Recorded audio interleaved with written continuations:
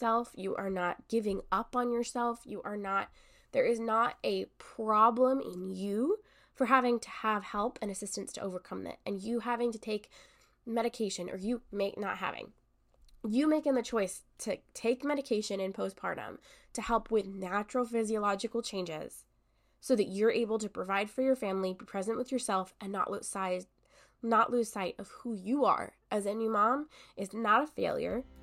It is a strength and a support system. Hey mama, are you in your third trimester and starting to freak out about the postpartum period?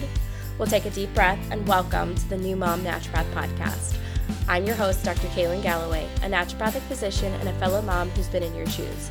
From mindset techniques to holistic strategies for your health, we'll empower you to navigate motherhood with confidence and vitality.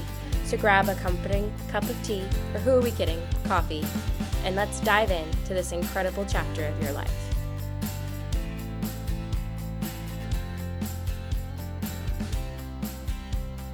My goal of this podcast is to embrace the naturopathic principle of docere, which means to teach.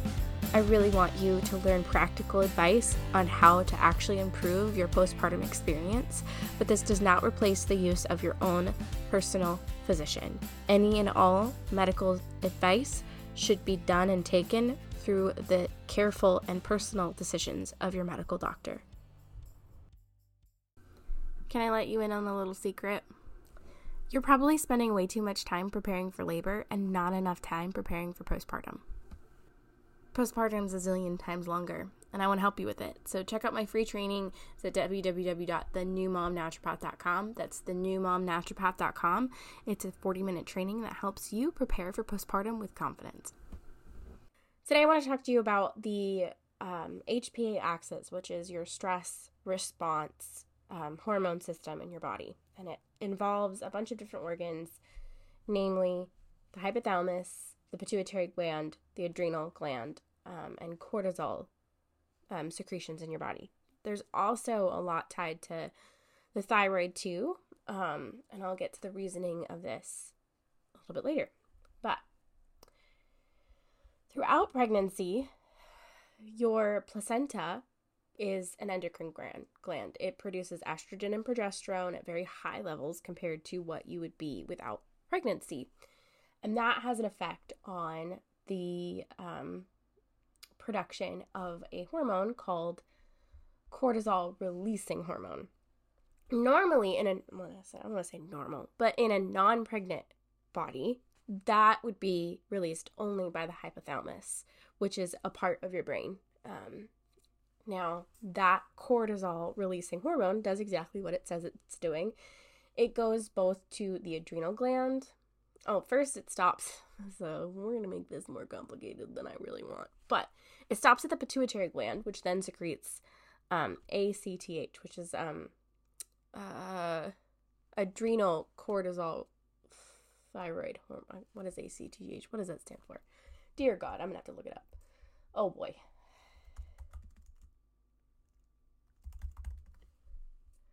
Adrenocorticotropic hormone. Let's just make it complicated.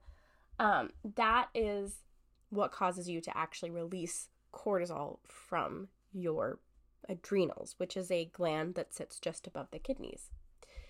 So in pregnancy, you have that being secreted by the placenta, which is kind of interesting that that's something that we have found, to be the case. Now, when cortisol is high, that is a biofeedback marker in your body to stop releasing cortisol releasing hormone. And it works the same with your hypothalamus as it would with your placenta. But when you rapidly take away that placenta, your body has to go, wait, well, what? I have to do this the old way now? Okay, so then your brain has to come online. Now, a lot of research in this area, yes, on rats and on animal studies, and then I think a little bit of research has been done in the last few years on actual female cortisol levels. This has been a major implication on what happens in postpartum depression. And you can kind of see why, is that, and anxiety, any sort of mental health, because we're talking about an increase in stress. And so there's three ways that someone can deal with stress in their life. There's fight, flight, or freeze. And I'm sure you've heard that cliche before. Flight means that I'm going to run because I have all the energy and my body's response to a danger is to get out of it. There's fight, where, oh, if there's danger, I'm going to fight this bear because I'm macho and feel like I can. I might be slightly delusional, but I'm going to fight it. And then there's freeze, which is to go and just sit still and hope the bear doesn't kill you. The freeze is, I feel like some people want to say that freeze is pathological. No, it's conditioned, number one.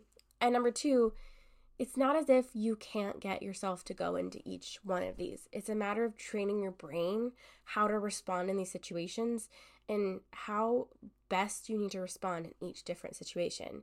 And in our day and age, there's no bear. There's no physical, tangible bear to run from. So why would you run? Like, why would you run? Instead, we have a bunch of different cues that are mixed and matched, like dopamine hits from things like Facebook and Instagram and other people, and more connectivity than we've ever had before. It's not a bad thing. It just changes how our body works. And your body after postpartum, when it's gone through, you have a massive drop in progesterone and estrogen and a couple of other hormones that I'm not going to get into because I don't really want to go that nitty gritty. But you also have to change from having the placenta create this cortisol releasing hormone, but also you have to get your brain back on order in a bunch of different ways. And then naturally your body is starting to produce milk. So as I discussed in previous episodes, you're having a drop in dopamine in order to increase prolactin, because prolactin is only released within the body as a result of a decrease in dopamine. Now, your body's compensation mechanism for that drop in dopamine is to have an increase in oxytocin, which is your letdown effect in postpartum. And it's also a comforting hormone, and it is the main hormone responsible for contractions of the uterus, both during labor and after, when we're trying to contract around that placental wound so that you're able to not have, not bleed out. Minor detail. Now, why is this something that you should know? Well, I feel like for me in this situation, it was helpful for me to know that things are rapidly changing in my body, and I'm not going to have the same stress response. And I've said it in a couple of episodes here that your body has a completely different HPA axis. It's going to be like haywire for a little bit. And that is absolutely true. And there are other factors. So you know how I said that the parathyroid hormone gets stimulated by cortisol releasing hormone? Well, there is also changes to the release of cortisol based on thyroid levels and the presence of thyroid antibodies. And during postpartum, your body has gone through a immunological shift, we'll say that, which is a fancy way of saying that your immune system has changed a bit too. Now, if you were to be not pregnant and you were to have a foreign substance with different DNA in your body would automatically attack that and get rid of it. So in order to be pregnant, your body has to be able to shut off that part of its immune system to say, this isn't us, but it's also safe. Like, don't eat me. Like, don't eat it. Like, this is not, because that's what your body does with foreign objects, is it like breaks it down and digests it. That's what your cells do. And so there's also that shift in your immune system where you're going back to being like, foreign objects, we kill.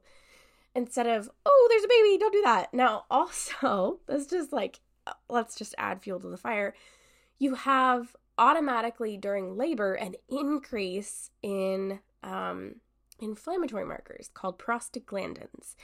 These are the type of markers that are inhibited by commonly over-the-counter medications like ibuprofen and naproxen, and in some pathways, Tylenol. It's a different prostaglandin, but I'm not getting into that complex stuff either because I just don't have the time to, Also, it's unnecessary.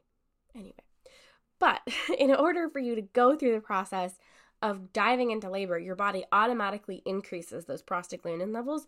So as a result of labor, just before you get all the injuries and the tears and the swelling and the edema and all that stuff, your body ends up increasing inflammatory markers in order to stimulate oxytocin in some way. We're not really sure how that works in the body, but we do know there is a trend. As you go towards labor, you have an increase in prostaglandins that actually result in the stimulus of birth and of labor.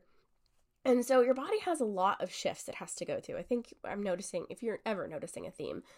But in those women that have postpartum depression or some sort of postpartum mental health, generally the inflammation in the body, and I literally mean that there is an increase in inflammatory molecules called cytokines in the body, IL-1 and IL-6, if you're familiar at all with immunology. I'm not saying this as a general, there's inflammation. It's like, no, there literally is inflammation. Your body has to do that. And if we're really being honest, if your body did not have inflammatory cycles, you wouldn't be able to clot. You wouldn't be able to fight off viruses. You wouldn't be able to do all things. And right now, your body's having to go back into this like, oh, we don't have to regulate. We have to heal. We don't have to fight to keep this baby alive. We have to switch gears and keep this human alive. And so there's a lot going on in the body. And this inflammatory markers affects how your body secretes cortisol, because inflammation is a stress response. It's a physiological stress response instead of a mental, emotional stress response that results in cortisol secretion. So what does cortisol do in your body physically? Well, it increases your blood pressure by causing you to vasoconstrict your blood vessels. So your blood vessels get tinier. So if you decrease the volume of a space, then if you decrease the volume of a space but don't decrease the amount of fluid, or you increase the amount of fluid because you're still trying to regulate how much fluid's in you and get rid of the excess because you don't have to keep all the complicated stuff of physiology, it'll increase your blood pressure. It raises your heart rate. It increases how much it increases how much sugar you secrete from the liver, because it causes your liver to dump glycogen, which is the stored form of glucose or sugar. And that allows you to really quickly fuel all your muscles so that you have the opportunity to do the flight part of flight, fight, or freeze. Say that 500 times fast.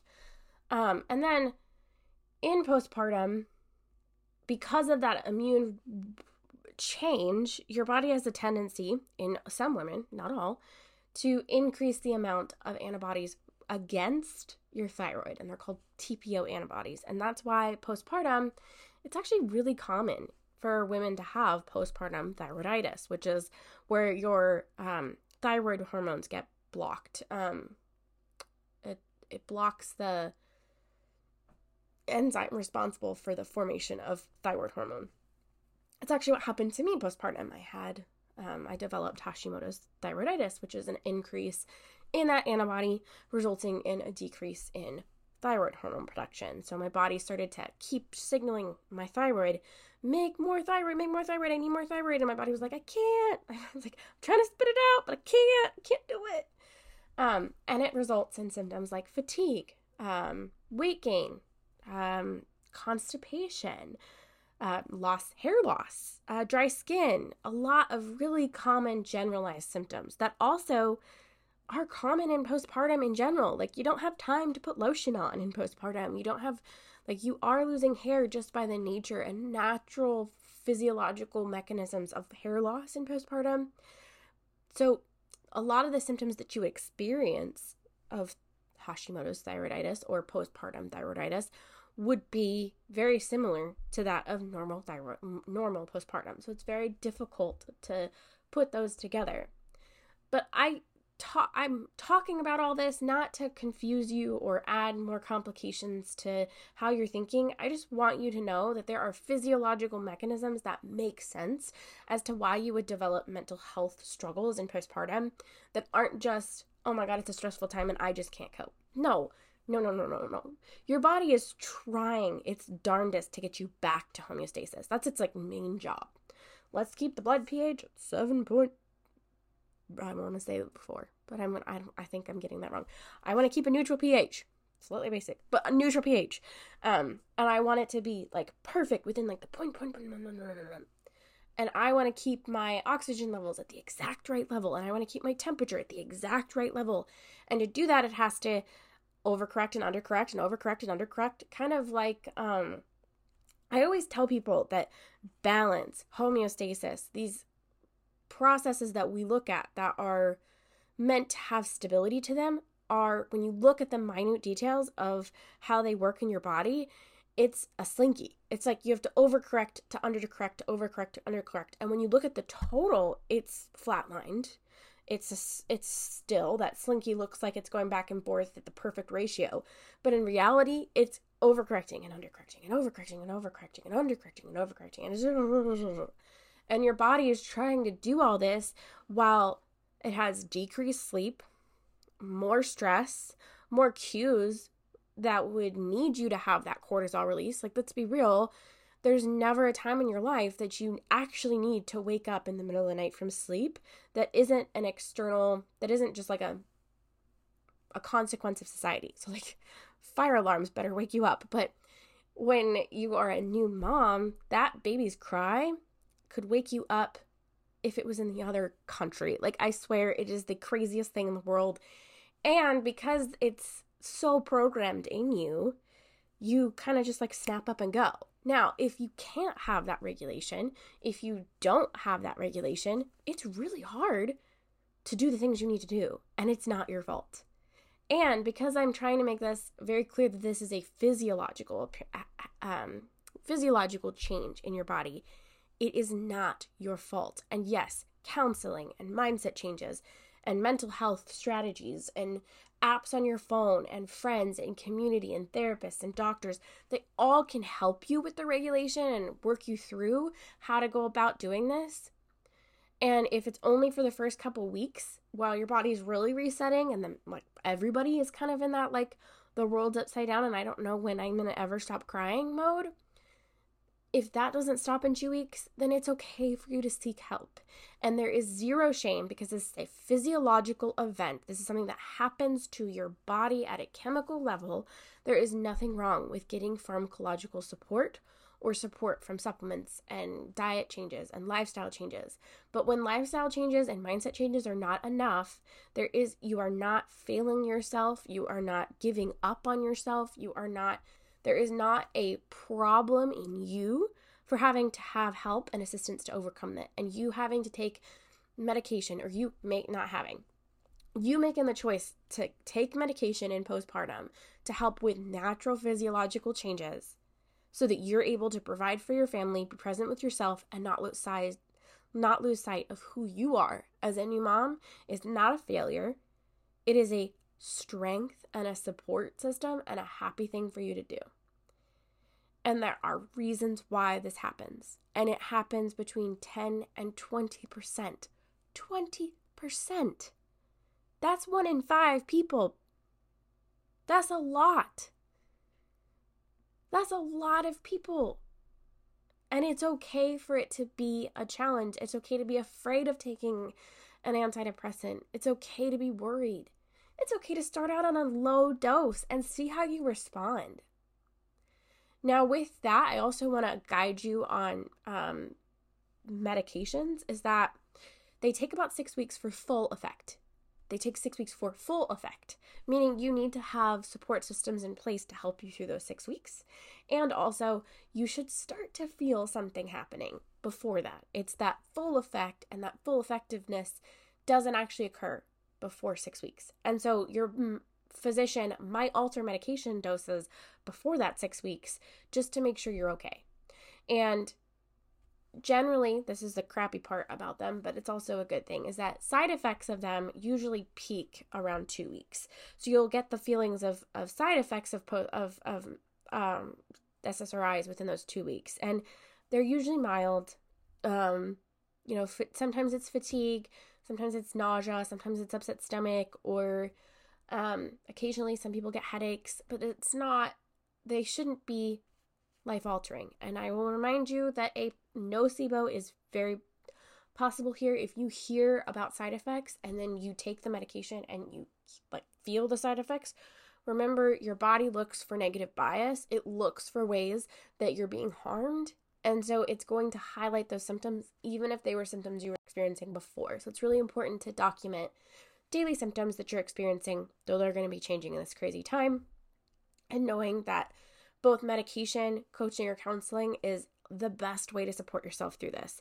Getting appropriate nutrition, making sure that if you're experiencing severe symptoms like depressed mood, hair loss, and excessive hair loss, and weight gain, and constipation, dry skin, those are signs that you might have something more than just postpartum isms. They might actually be real pathological conditions that need to be treated. So make sure you're talking to your doctor, you're getting the help you need. And then the final caveat I will say is that this is not medical advice. I'm not trying to tell you that you should take medication or you shouldn't take medication. What I'm telling you is that it is not a weakness to want to take medication or to put yourself into the position of taking medication to help you with postpartum. It's important for you to make that connection with your baby, and you cannot do that if all you're doing is fighting fires all day long inside your brain. And it's not a weakness.